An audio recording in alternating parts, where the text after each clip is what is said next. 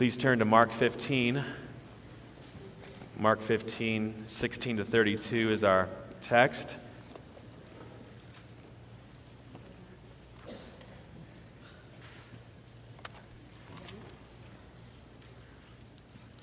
The plan is for this message and then 3 more in Mark, and then we're done. Mark 15, 16 to 32. Please follow along as I read. And the soldiers led him away inside the palace, that is the governor's headquarters, and they called together the whole battalion, and they clothed him in a purple cloak, and twisting together a crown of thorns, they put it on him. And they began to salute him, "Hail, King of the Jews!" And they were striking his head with a reed, and spitting on him, and kneeling down in homage to him. And when they had mocked him, they stripped him of the purple cloak and put his own clothes on him, and they led him out to crucify him. And they compelled a passerby, Simon of Cyrene, who was coming in from the country, the father of Alexander and Rufus, to carry his cross. And they brought him to the place called Golgotha, which means place of the skull. And they offered him wine mixed with myrrh, but he did not take it. And they crucified him and divided his garments among them, casting lots for them, to decide what each should take. And it was the 3rd hour when they crucified him. And the inscription of the charge against him read, "The King of the Jews." And with him they crucified 2 robbers, one on his right and one on his left. And those who passed by derided him, wagging their heads and saying, "Aha, you who would destroy the temple and rebuild it in 3 days, save yourself and come down from the cross." So also the chief priests and the scribes mocked him to one another, saying, "He saved others, he cannot save himself. Let the Christ, the King of Israel, come down now from the cross, that we may see and believe." Those who were crucified with him also reviled him. If I asked you to help someone understand the cross, write a letter to someone about 1st century Roman crucifixion, the cross of Jesus Christ. If I asked you to write about that and give them the information about that, you might focus on the physical aspects of crucifixion. The Bible is actually pretty silent on those aspects. We learn a lot from the physical realities of crucifixion from extra-biblical sources, historical sources. But we tend to kind of think about that, the pain, the physical pain received. We know Jesus suffered the wrath of God on the cross. We don't understand what that would have been like. But we know what physical pain is, not to this extent, but we understand pain. And so when we think about the cross, we often think of the physical, and there's nothing wrong with that. But if Mark was to write a letter to people and he wanted them to understand the cross, what would he spend his time writing about? Well, here it is. Mark spends his time on the mocking. He wants the reader to know about how Jesus was incessantly mocked by everyone around him at that scene, different groups. You see it all over this passage. Verses 16 to 21 is the mockery of the fake king. I mean, just in the whole paragraph is full of mocking. You see it specifically in verse 20, and when they had mocked him, that's when they were done mocking him. The whole verses before that were the mocking of him. When they were done, and when they had mocked him, they stripped him of the purple cloak and put on his clothes. And then we continue down, and we learn in verse 29, those who passed by on the highway, so to speak, where the crucifixion was taking place, those who passed by derided him, wagging their heads. There's mockery. And then the chief priests and scribes, so often defeated by Jesus, now appear to be the ones that defeat Jesus. They speak to each other, and verse 31 says, they mocked him to one another. And then we finish the passage, Mark finishes the passage by telling us even those next to him on the cross, verse 32, also reviled him. Mark is spending time showing you the mockery of the king. He wants you to see that. The mockery of the king. That's the title for this morning. Jesus saves his followers on this cross, and he's mocked for it. He's mocked for what he claimed to be. He's mocked for everything he stood for. He's mocked and he's reviled for it. And the thing that I want you to see, the thing I believe Mark is trying to show you, is all the different groups of people mocking him. It was everywhere. The trial's over. Now he's going to be put on the cross. Part of this passage is the prelude to the cross, the mocking that happened before the cross. Part of this passage is the mocking that happened on the cross. Next week, Lord willing, we'll get to the death of the king on the cross. This is a passage focused on the mockery. So for our outline, let's look at the many mockers of Jesus. In 4 points, the many mockers of Jesus. First, let's look at Jesus mocked by the soldiers, verses 16 to 26. And the soldiers led him away inside the palace, that is, Mark writes in parentheses, that is the governor's headquarters, and they called together the whole battalion.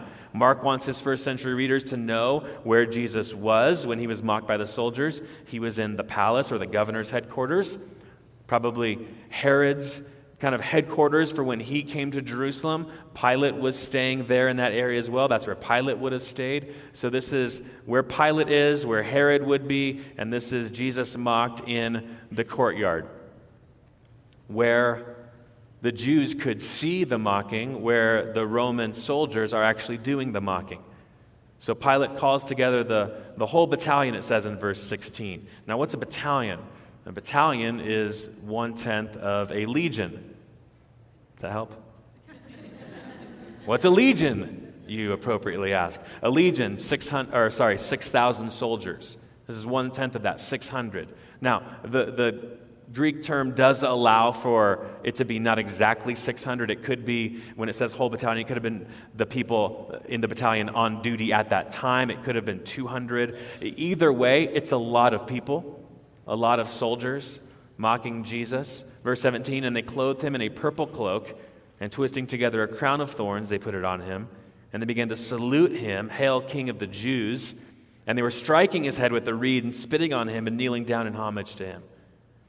These verses all go together. This is what they would do to Caesar, appropriately so, when they thought Jesus, in their minds appropriately so, when they thought Caesar is the king, they would kneel down to Caesar. They would give him the royal vestments, and they would say, "Hail Caesar."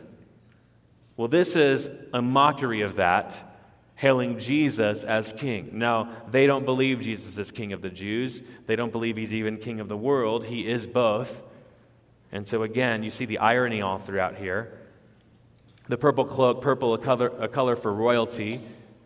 Other places say it was scarlet, purple. You can see how there are shades there that are pretty close together. It's the color of royalty. They clothed him in a purple cloak, and twisting together a crown of thorns, they put it on him. A crown often given to a victor in an athletic event, or even a ruler of some sort, a conquering ruler, a crown of leaves. Here it's a crown of thorns. This is making a mockery. And we often think of, man, that would have hurt really bad, and it probably did hurt. But the focus isn't so much on the pain of it as the mocking of it. Here's a crown. And it's not a laurel wreath. It's thorns, which is so interesting biblically. Genesis 3, sin comes into the world, there's a curse. What's going to be true of the curse? It's going to make work hard, and thorns and thistles are going to be all out there as you seek to work the land. Thorns are uniquely a sign of the curse. We know at the cross, Jesus is taking the curse on himself, if you will, and here it's pictured as a crown of thorns. The Romans weren't connecting Genesis 3 to this event, but we see it. Jesus becoming a curse on our behalf. Deuteronomy says the one hanged on a tree is cursed. They twist together a crown of thorns, they put it on him, and they began to salute him, "Hail, King of the Jews." This is mocking. Now remember, he's already been scourged. He's bleeding at this time. You could maybe see certain muscles in his back. There's already spit on him. This has already happened. And here there's all the more mocking. They put the robe on him, the bloody back. They put the crown of thorns on him, the bloody head already. They're hailing him as King of the Jews. They're striking his head with a reed, which again would not have hurt, but they're striking him with his own scepter that they've given him, and spitting on him, and kneeling down in homage to him, bowing down to this miserable, pathetic sight is what they're doing. Hundreds of them. Many of them laughing at the king. spent time thinking about this passage and thinking about the striking of his head with the reed, the putting on the crown of thorns on his head, just so much aimed at his face and his head. And this is the King of the world. This is God who left heaven because of his love for sinners. He loves the people who are torturing him, hurting him, will kill him. You think of the head of Jesus. I mean, God incarnate, God in human flesh. What things would we think of when we think of the head or the face of Jesus? I mean, those of us who understand the scriptures, understand what he came to do, and understand the story, know that one day that head was the head of a little baby in a manger. That head was caressed by a mother. That's this head. Taken care of, caressed. This head on a young boy who is obedient, grew up learning things as he was a human boy. Grew up learning, grew up thinking. This was the head of one who had questions and was dialoguing with Jewish leaders in the temple as he was 12 years old. This is the head of the one who, Mark tells us, came to earth and came to do a ministry, and when he came of age to do this ministry, the Holy Spirit from heaven came and rested on top of him, on top of this head. So this is a head that heaven has anointed with the Spirit. This is the head on which you'd find the mouth that said the word, I am willing. Said the words, I am willing, when a leper asked him, if you are willing, you can make me clean. And what did the head, the mouth of Jesus say? I am willing. There's nothing like the mouth and the speech of Jesus. Lepers in that day, as you know, just despised, stay away from me. Jesus healed so many people with just a word as he was away from them. But when a leper said, if you are willing, you'll heal me, the heart of Jesus propelled the words through the mouth of Jesus, and he said, I will be clean, and he touched him.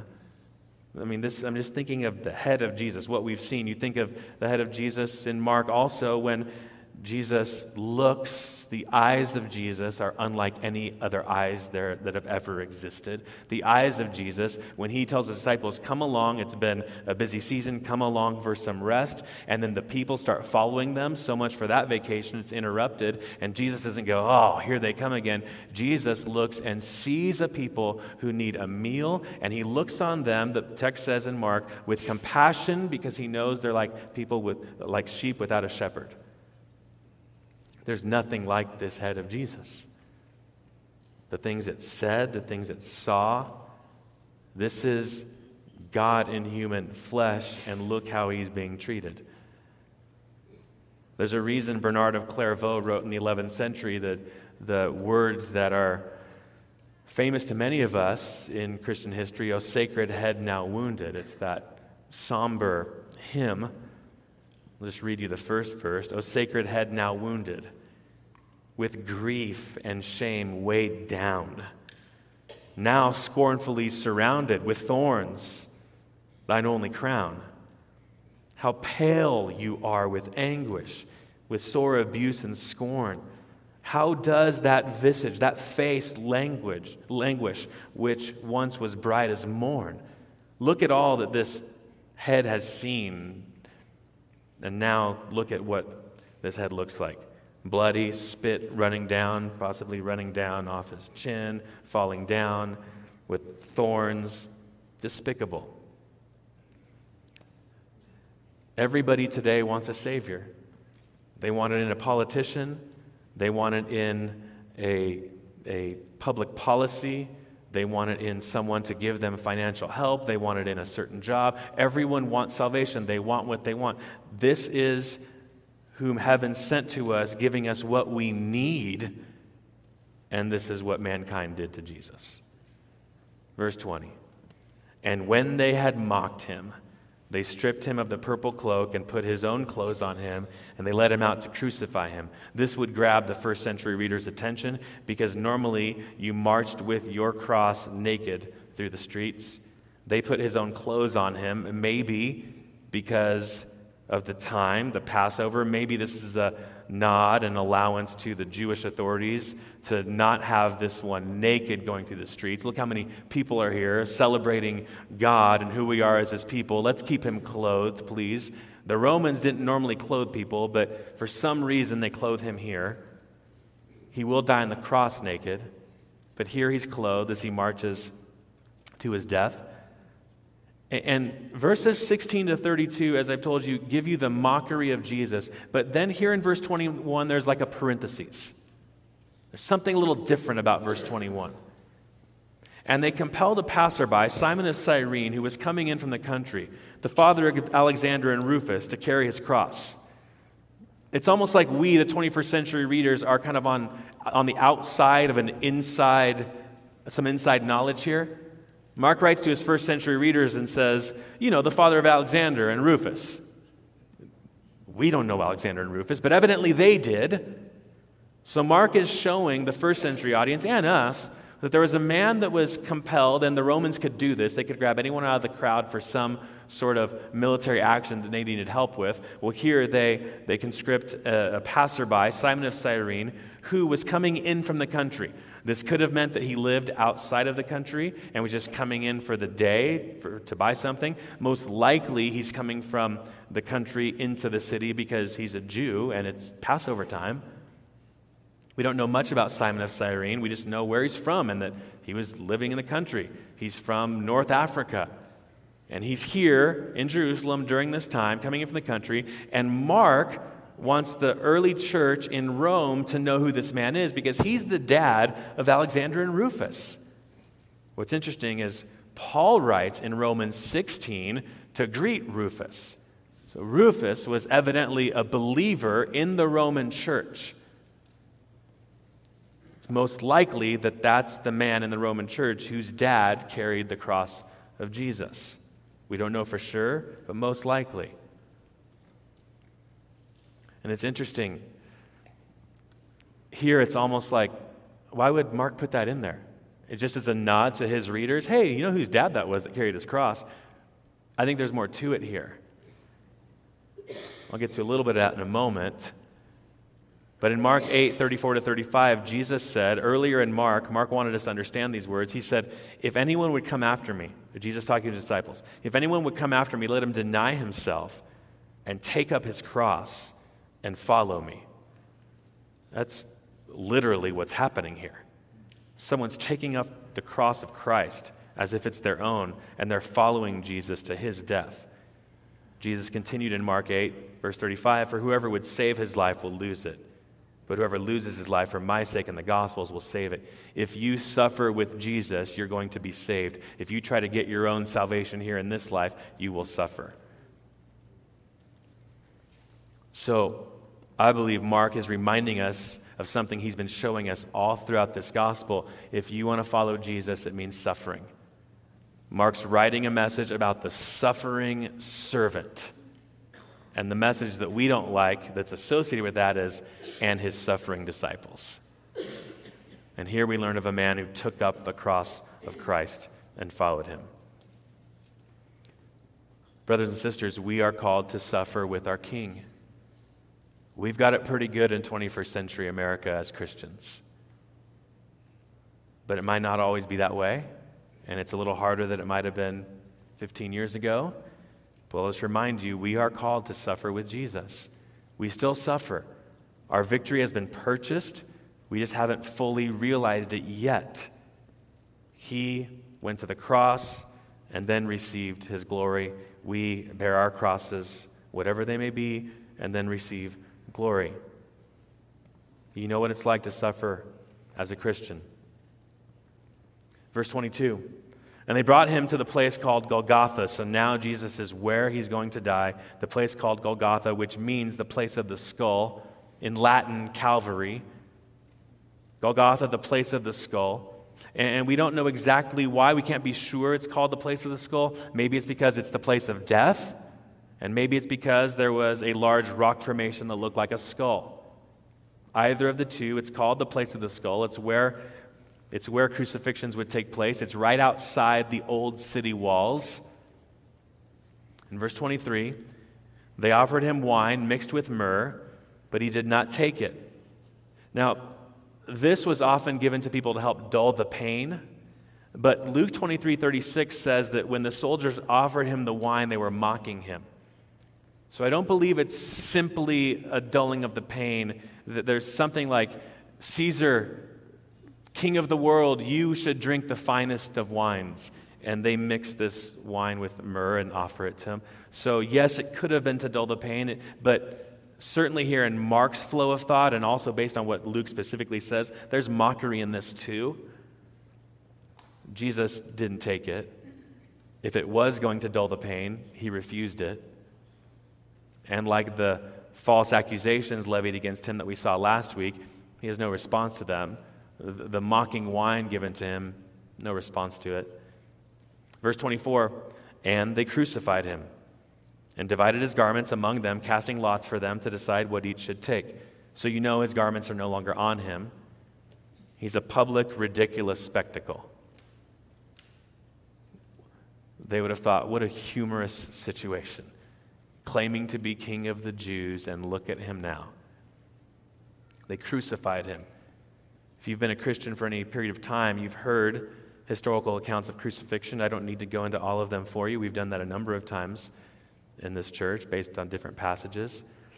But I will just remind you, he's already bleeding. Crucifixion itself wasn't a bloody enterprise, but what would have happened before that was rather bloody. He's already bleeding. Many would die of exposure. Some would die in just a few hours. It largely depended on the beating that they received beforehand. Some would die 2 to 3 days later. And I'm not trying to be graphic just to be graphic, but this is what our Lord went through. And you need to know the idea of it. Cicero called it the cruelest and most hideous punishment possible. He's not using hyperbole either. The cruelest and most hideous punishment possible. Josephus says it's the most miserable of deaths. Bleeding, often dying by exposure. Some died through sheer exhaustion. Some died through asphyxiation, not able to breathe anymore as their bodies hunched down. Bugs coming into the open wounds for a period of hours or days. Animals coming at night and eating the flesh off, even of people who were still alive. This is God who created the world, and this is what he's going through. And he's not going through this because he just lost. He's going through this very intentionally because of his love for sinners. They divided his garments. Again, prophecy, Psalm 22:18. They divide my garments among them, and for my clothing they cast lots. They had some sort of gambling system for what he was wearing. Again, we read Isaiah 53 earlier in the service. We could have read Psalm 22, and you line up Isaiah 53 and Psalm 22, and all the connection points to the cross. Jesus is the Messiah. He's the one. Verse 25, and it was the third hour when they crucified him. Mark tells us it's 9 a.m. Mark and John use different timing. That was common in that day, different groups of people, Romans, Jews, using different timing. It's 9 a.m., according to Mark, when they crucified him. Verse 26, and the inscription of the charge against him read, the King of the Jews. Again, you put all four gospel accounts. The full inscription says, this is Jesus of Nazareth, the King of the Jews. Mark just simply wants you to understand, it said on there he was the King of the Jews. Again, mockery, but ironically true. So Jesus is mocked by the soldiers. The Romans often mocked people. People in the Roman Empire mocked people in times like this. They were all about public humiliation. In fact, as they ruled part of Egypt as well, a few years after Jesus died, there was actually a mocking that was similar to this. It just kind of gives you some insight into what the Romans were like. So these Egyptians under Roman rule are there in Egypt, and Herod Agrippa came to Egypt. This was in 38 AD, just a few short years later after Jesus died. I just want you to see kind of how the mocking was prevalent at this time. Jewish ruler Herod Agrippa came to Egypt, and he was hosted there by the governor of this area in the name of Rome. And this governor did not think highly of Herod Agrippa. And so this governor set up a spectacle in a gymnasium there in Egypt. this spectacle, and they got a bunch of soldiers there, and they chose a mentally ill, probably mentally handicapped Jewish man to go up on this stage that they had built, this platform. And they did what was done to Jesus here. Handicapped man, they hit and struck and bowed down to him and said, "Hail, King of Israel." Philo, the Jewish historian, was so incensed by this that he publicly criticized the governor for not putting a stop to this mockery. These people were horrible in how they treated others. They would treat a handicapped man like this, and they would treat the king of the world like this. So Mark is showing us that Jesus suffered at the hands of mockers. Let's notice, secondly, how this happened. Jesus is mocked by the passersby, verses 27 to 30. And with him, they crucified two robbers, one on his right and one on his left. We'll get to them later. But Mark wants us to know they got there to the site, and he's crucified with two other men, robbers, as I told you before, most likely associates with Barabbas, most likely insurrectionists, which is what the Jews wanted the Romans to think Jesus was, an insurrectionist. He wasn't an insurrectionist. But he is numbered with the transgressors, of course, because Isaiah 53:12 says that he will be. He's numbered with the transgressors. In verse 29, notice this, "And those who passed by derided him." So first, we looked at 11 verses of the Roman soldiers mocking him, deriding him. Now, those who just passed by the cross are making fun of him. And those who passed by derided him. They attacked his reputation and his name. Passed by, they derided him, wagging their heads. That's that type of mockery. Wagging their heads and saying, "Aha, you who destroy the temple and rebuild it in 3 days, save yourself and come down from the cross." Again, he didn't literally say he's going to destroy the physical temple and rebuild it in 3 days. He was talking of the temple of his body, but word had spread that that's what he meant, and they're saying, "Do that now. Do it now." It's mockery. There's a reason these people are saying that to him. This is a public execution. Right now, in the few places that public execution in America still happens, death penalty cases, you can't go in and watch that. It's cruel and unusual. You don't want to see that. We're sanitized from that, thankfully. But there's a reason the Romans did this publicly. They wanted everyone to see and be afraid. Hey, you try to come after Rome, you try to lead an insurrection, look what's going to happen. You're going to be naked on a cross in view of everyone else after having suffered a beating. And we're going to put a sign that says that you're guilty above you, and everyone's going to know this. They didn't do this in a corner. They did this by a highway, a main thoroughfare. And as I told you before, hundreds of thousands of people would be in Jerusalem during this time, on this day. A lot of people would have seen Jesus on the cross. I mean, if it was in our day and age, he's right there at the junction of 89 and 69 and Sheldon and Gurley, where all that takes place. That's where this would have happened, so everyone could see. Quintilian, Roman, comments on this. He says, "Whenever we crucify the guilty, the most crowded roads are chosen where the most people can see and be moved by this fear. For penalties related not so much to retribution as to their exemplary effect." We're not just trying to get at the person who led an insurrection or the person who committed murder. It's more about the spectacle of it all, is what he's saying. So the mockers are not just the Roman soldiers, it's also those passing by, which would have included the Jews as well. Mocked by Gentiles, mocked by Jews. Jesus is mocked by everyone. And I do want to highlight what I told you I'd highlight before. Notice those words in verse 27. "And with him they crucified two robbers." These words, one on his right, one on his left. Where have you heard that in Mark? Remember James and John? "We want you to do whatever we ask of you. In your kingdom, can we sit on the right and on the left?" Again, Mark is writing to show followers of Jesus, listen, You're going to suffer first and then receive the glory. His followers during that time simply wanted the glory without the suffering. So James and John, can we sit on your right, on your left? Here we hear that phrase, right and left, and Jesus is suffering as a criminal. Mark 10:37, grant us to sit one at your right hand and one at your left in your glory. This would have, again, grabbed the first century reader's attention as he or she was suffering at the hands of the Roman Empire. They were suffering persecution for following Jesus of Nazareth, who is now alive. So those people would be suffering at the hands of the Romans again. And this would unite them and remind them that you will suffer first with him, even closely associated to him. These people were on his right and his left. You will suffer first and then receive your glory. Being a Christian is hard. All of us know that. It's difficult. Being a Christian is suffering and then final victory.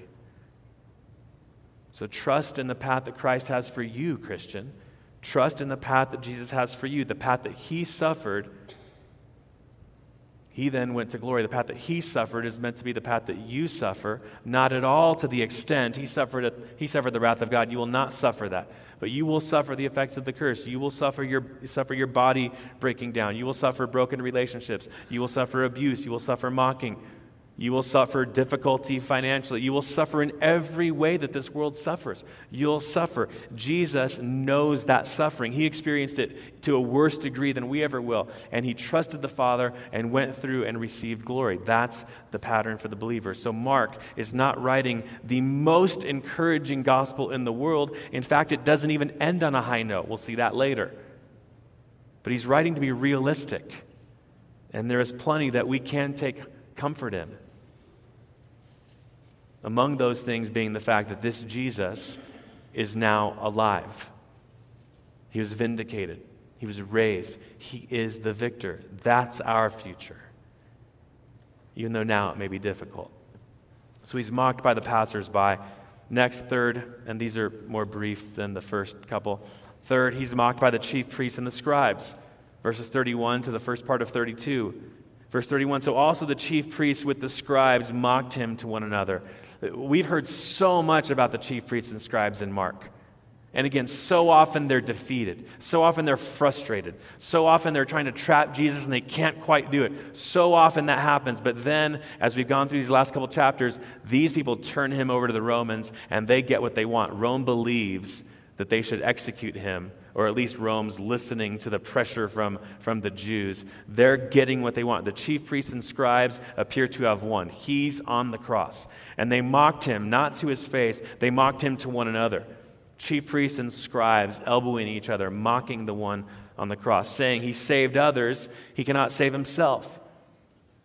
So many people had been physically cared for by Jesus. Blind people, leprous people, lame people, people with an internal bleeding, people with a dying daughter. So many people have been rescued and saved and helped by Jesus. And these people, instead of saying, hold on a second, he's overcoming blindness, which was the sign of the Messiah. He's healing lepers. Instead of doing all that and connecting those dots, they're dismissing that truth and saying, he can't overcome this. He saved others, but he can't save himself. Let the Christ, the King of Israel, come down now from the cross so that we may see and believe. He saved others, he can't save himself.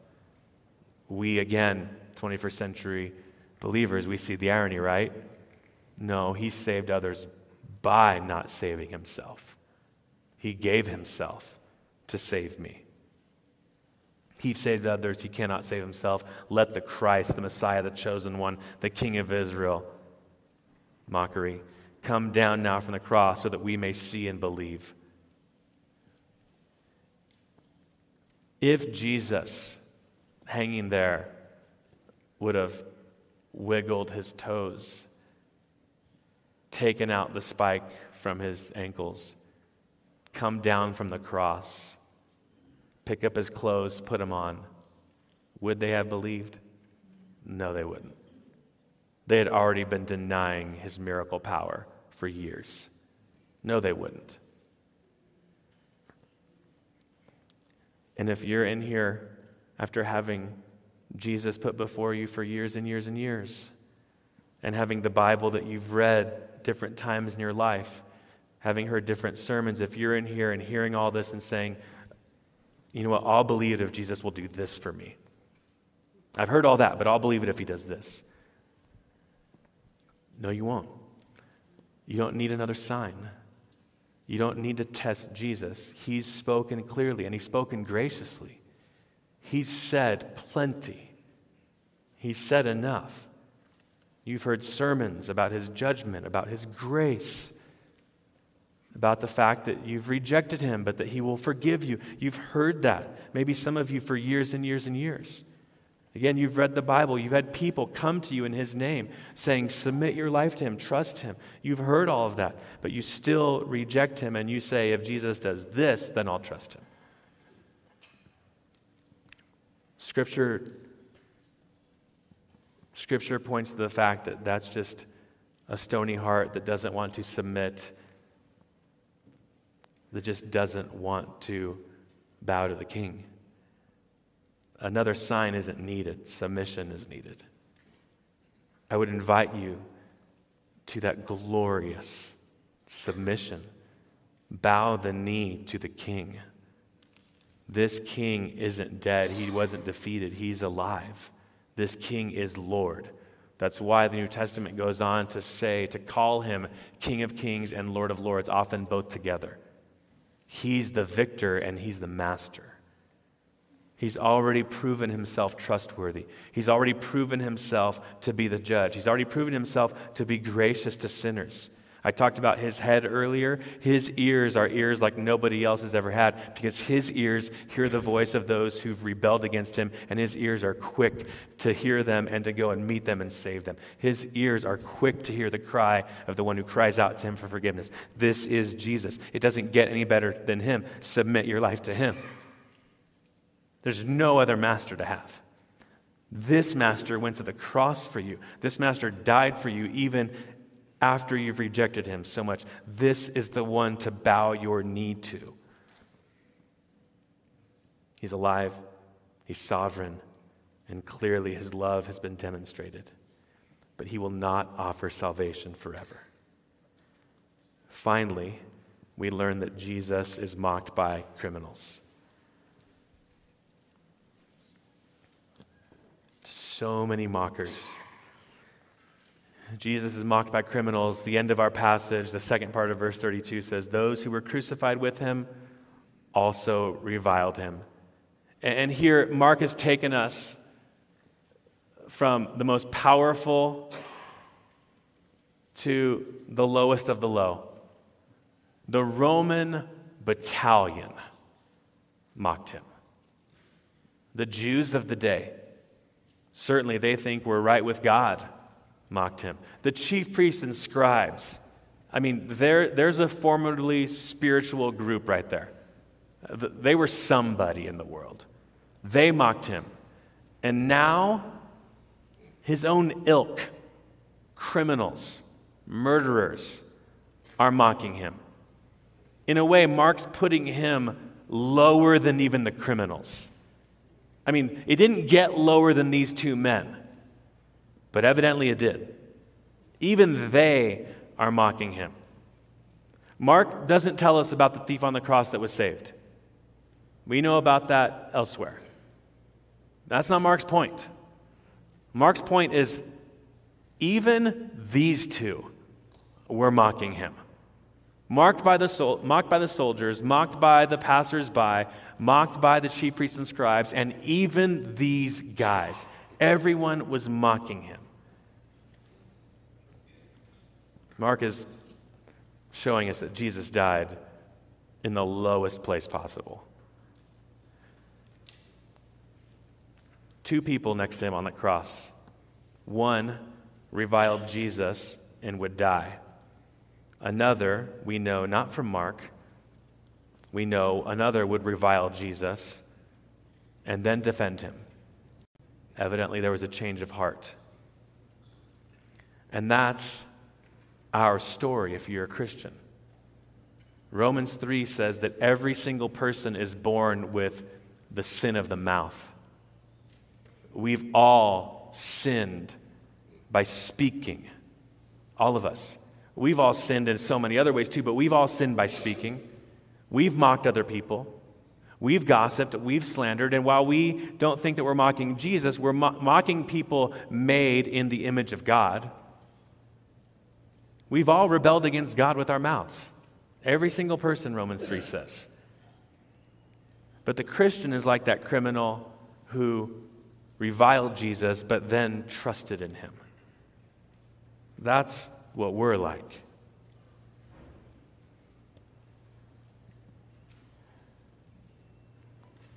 You see Jesus mocked by the criminals, and at this point, I believe you can see the substitutionary death of Jesus clearly. Again, all of us, those who have sinned against God, all of us who deserve to be judged. Now this is a little tough to grasp if you just think of judgment as it relates to horizontal judgment and judgment as you live on this earth. You could tell me, I've never done anything wrong to be thrown in prison, and I believe you. But this world isn't the judge. The eternal judge who looks at our heart and thoughts and everything about us has said, you've gone astray like everyone else has. You've rebelled like everyone else has. The judge of all the earth does say all of us are guilty. So all of us deserve that cross. All of us deserve death. All of us deserve to die at the hands of a righteous and good judge. But that's the beautiful thing about Jesus. Jesus came to die for sinners so that we wouldn't be judged. Listen to Paul give praise to God in Galatians 2:20. I've been crucified with Christ. The death he died for me. I'm not going to experience the wrath of God. I've been crucified with Christ in that sense.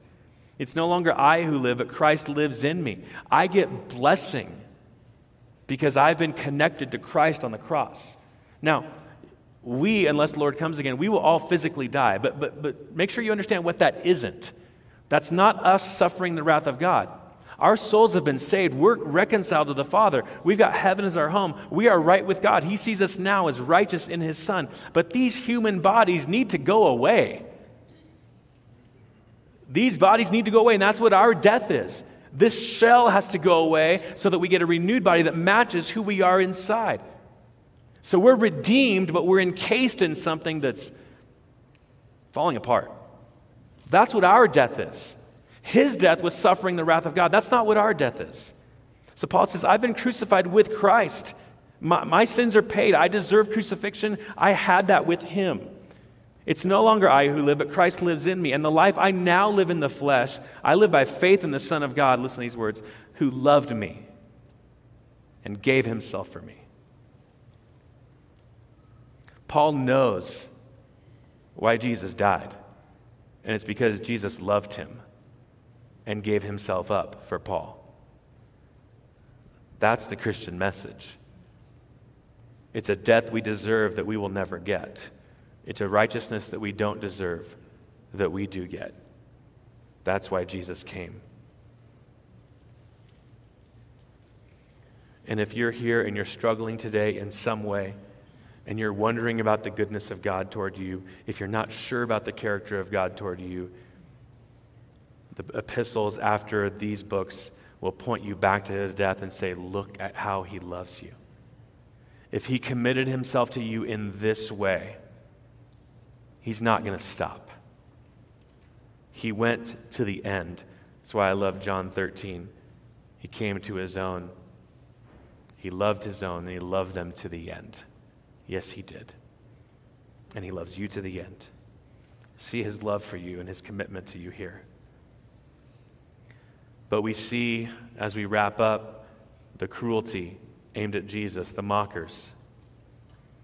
And even today, I don't know. I'm sick of news. Aren't you? I'm sick of this world. And not just because of COVID and things like that, but the way people treat each other. I mean, we can take the most extreme example and look at the Taliban and how they treat little girls, or Christian men and women, Christian boys and girls. Look at how cruel the world is. But let's be careful. It's not just the Taliban that's cruel. Some of you have gossiped about your brothers and sisters sitting in this room, even near you this week. Think of how cruel we still are with our words. Think of how we lie about people, ruin the reputation of others who aren't in our presence as we talk to other people. We're all mockers. We're all verbal sinners. And this is why Jesus came to die. I told you Romans 3 says we're all guilty of verbal sin and should receive condemnation. But Romans 3 doesn't end there. Romans 3 says, but now, the righteousness that God himself has come down to heaven for you. Don't be considered anymore a verbal sinner. Consider yourself as righteous now in Jesus Christ. And how do you get that righteousness? Romans 3 says, by faith in the Son of God, Jesus Christ. Righteousness is available. That's why Jesus came. So we go far into sin. But look at how far Jesus went in salvation. One writer says, at the cross we are shown how far men will go in sin and how far God will go for man's salvation. What a gift this heinous, despicable cross is to us. Jesus mocked by sinners so that we would be welcomed by God. Friends, he did this for you. Let's pray.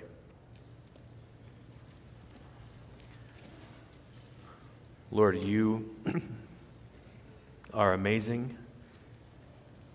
You are resilient. You are loving. You are determined. You did that all for us, and now the Bible says that you intercede for us. You've achieved our salvation, and you're praying for us. Your commitment to us is crystal clear, Lord Jesus Christ. We're asking that commitment to us would do a number of things this morning. For those who have kicked against your ways, hurt others, rejected your ways, we pray that you'd bring great conviction this morning as they see what heaven has given to them, what heaven's offered them. For any professing Christians who are in unrepentant sin today, Lord, I'm asking that you would make today the day where they say, how can I sin against this Lord? How can I keep sinning? Grant them repentance and grant them the joy that comes from repentance, knowing that there's nothing anymore between them and you. They receive salvation. For those who aren't in Christ but who've seen him, heard of him over and over repeatedly, pray that today would be a day where their knees would hit the floor in submission and trust. You're not just a judge. You're a loving Savior. I'm asking that they would see that clearly. For those of us who are Christians, who are suffering in this world, all of us, it's to some regard, in some way. Strengthen us in that strange way, knowing that you came here and did this before us. And you guide us to victory. You give us your Spirit to comfort us in the meantime, and you give us the hope of final salvation in the future. Strengthen us, fortify us by this message of you being destroyed. Strengthen us. Pray this all in your Son's name, Father. Amen.